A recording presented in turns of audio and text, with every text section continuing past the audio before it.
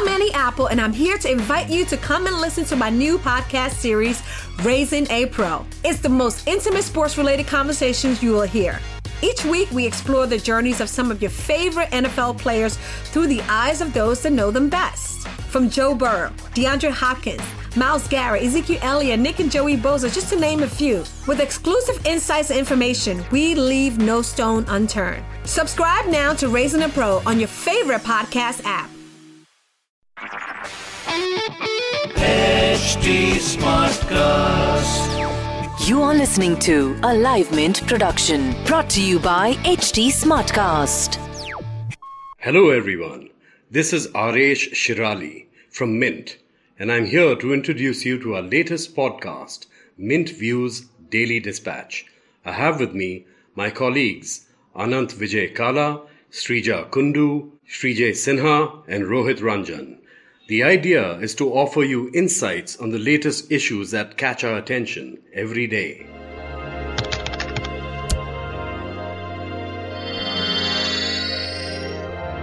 Welcome to Mint Views.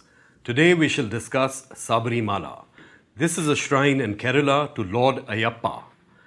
The Supreme Court has just referred a big question before it, which had been decided earlier, to a 7-judge bench to decide this matter further.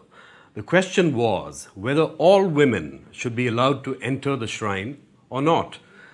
The prevailing rule at the shrine was that women of menstruating age should be barred. Last year, the Supreme Court actually passed a judgment saying that women should be allowed to enter the shrine, and that set up protests upon which a review petition was filed.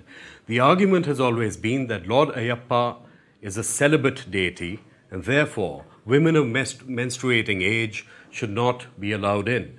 The Supreme Court, in its judgment last time, it was a 4-1 ruling, ruled that this particular practice was not an essential practice of Hinduism, and nor were followers of Lord Ayyappa a separate religious denomination. And therefore, this particular practice did not need protection under the Constitution's right to freedom of religion. So essentially it was a clash between gender equality, guaranteed under the Constitution, and also the right to practice your own religion. And we shall debate where this should go. Anant, what do you think about the issue? Yeah, I would be inclined to think that, the practices right now should be allowed the way they are. If the certain sect of Hindus are saying that the way we practice our faith is that women of certain age should not enter this temple, and I think that should not be considered as discrimination against a group of women. I would have thought that would be true. That would have been true if this practice was being followed everywhere. But it's only a practice in a very, very restricted area, in a very, very restricted sect. And similarly, there are temples where even men are not allowed.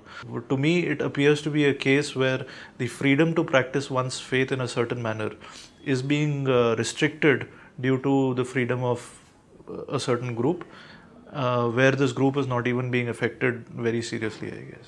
Mm-hmm. But there is also the question of whether this is actually an essential practice of the faith, that women can be kept out because Lord Ayyappa is a celibate deity. Srijay. This is actually discrimination against a certain group of women, because in the eyes of the Lord, any Lord, everybody is equal. So how is it that if a woman devotee actually goes to pray in front of Lord Ayyappa, she actually ends up defiling him? Also, we should leave this issue to the women's conscience itself. If at all they want to go, they should be allowed to go near the shrine. That essentially is the argument. A woman who does want to go, who believes and does have faith, wants to actually go to the shrine. Should she not be allowed? After all, and the basic constitution basically has to guarantee two things: equality and your right to worship as you so choose.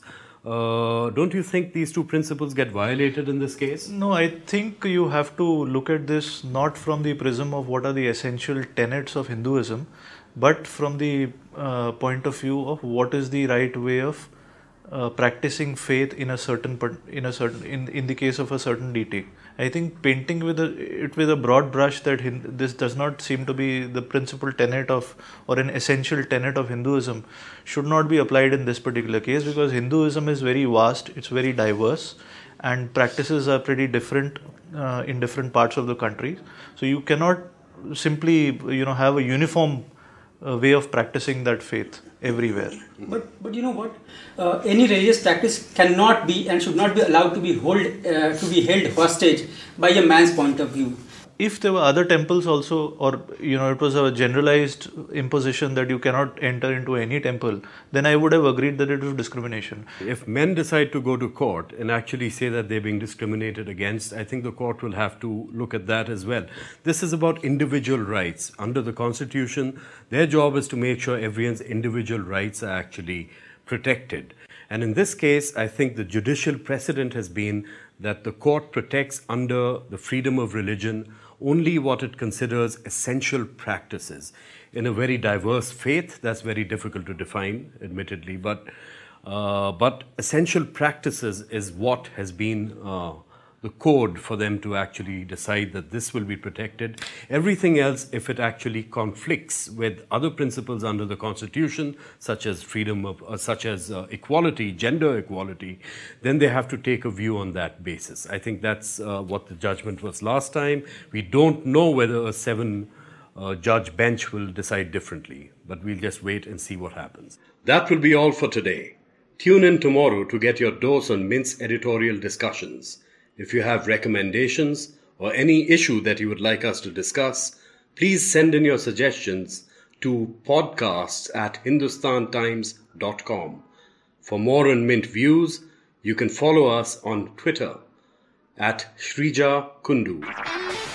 This was a Live Mint production brought to you by HT Smartcast. HT Smartcast. I'm Annie Apple, and I'm here to invite you to come and listen to my new podcast series, Raising a Pro. It's the most intimate sports-related conversations you will hear.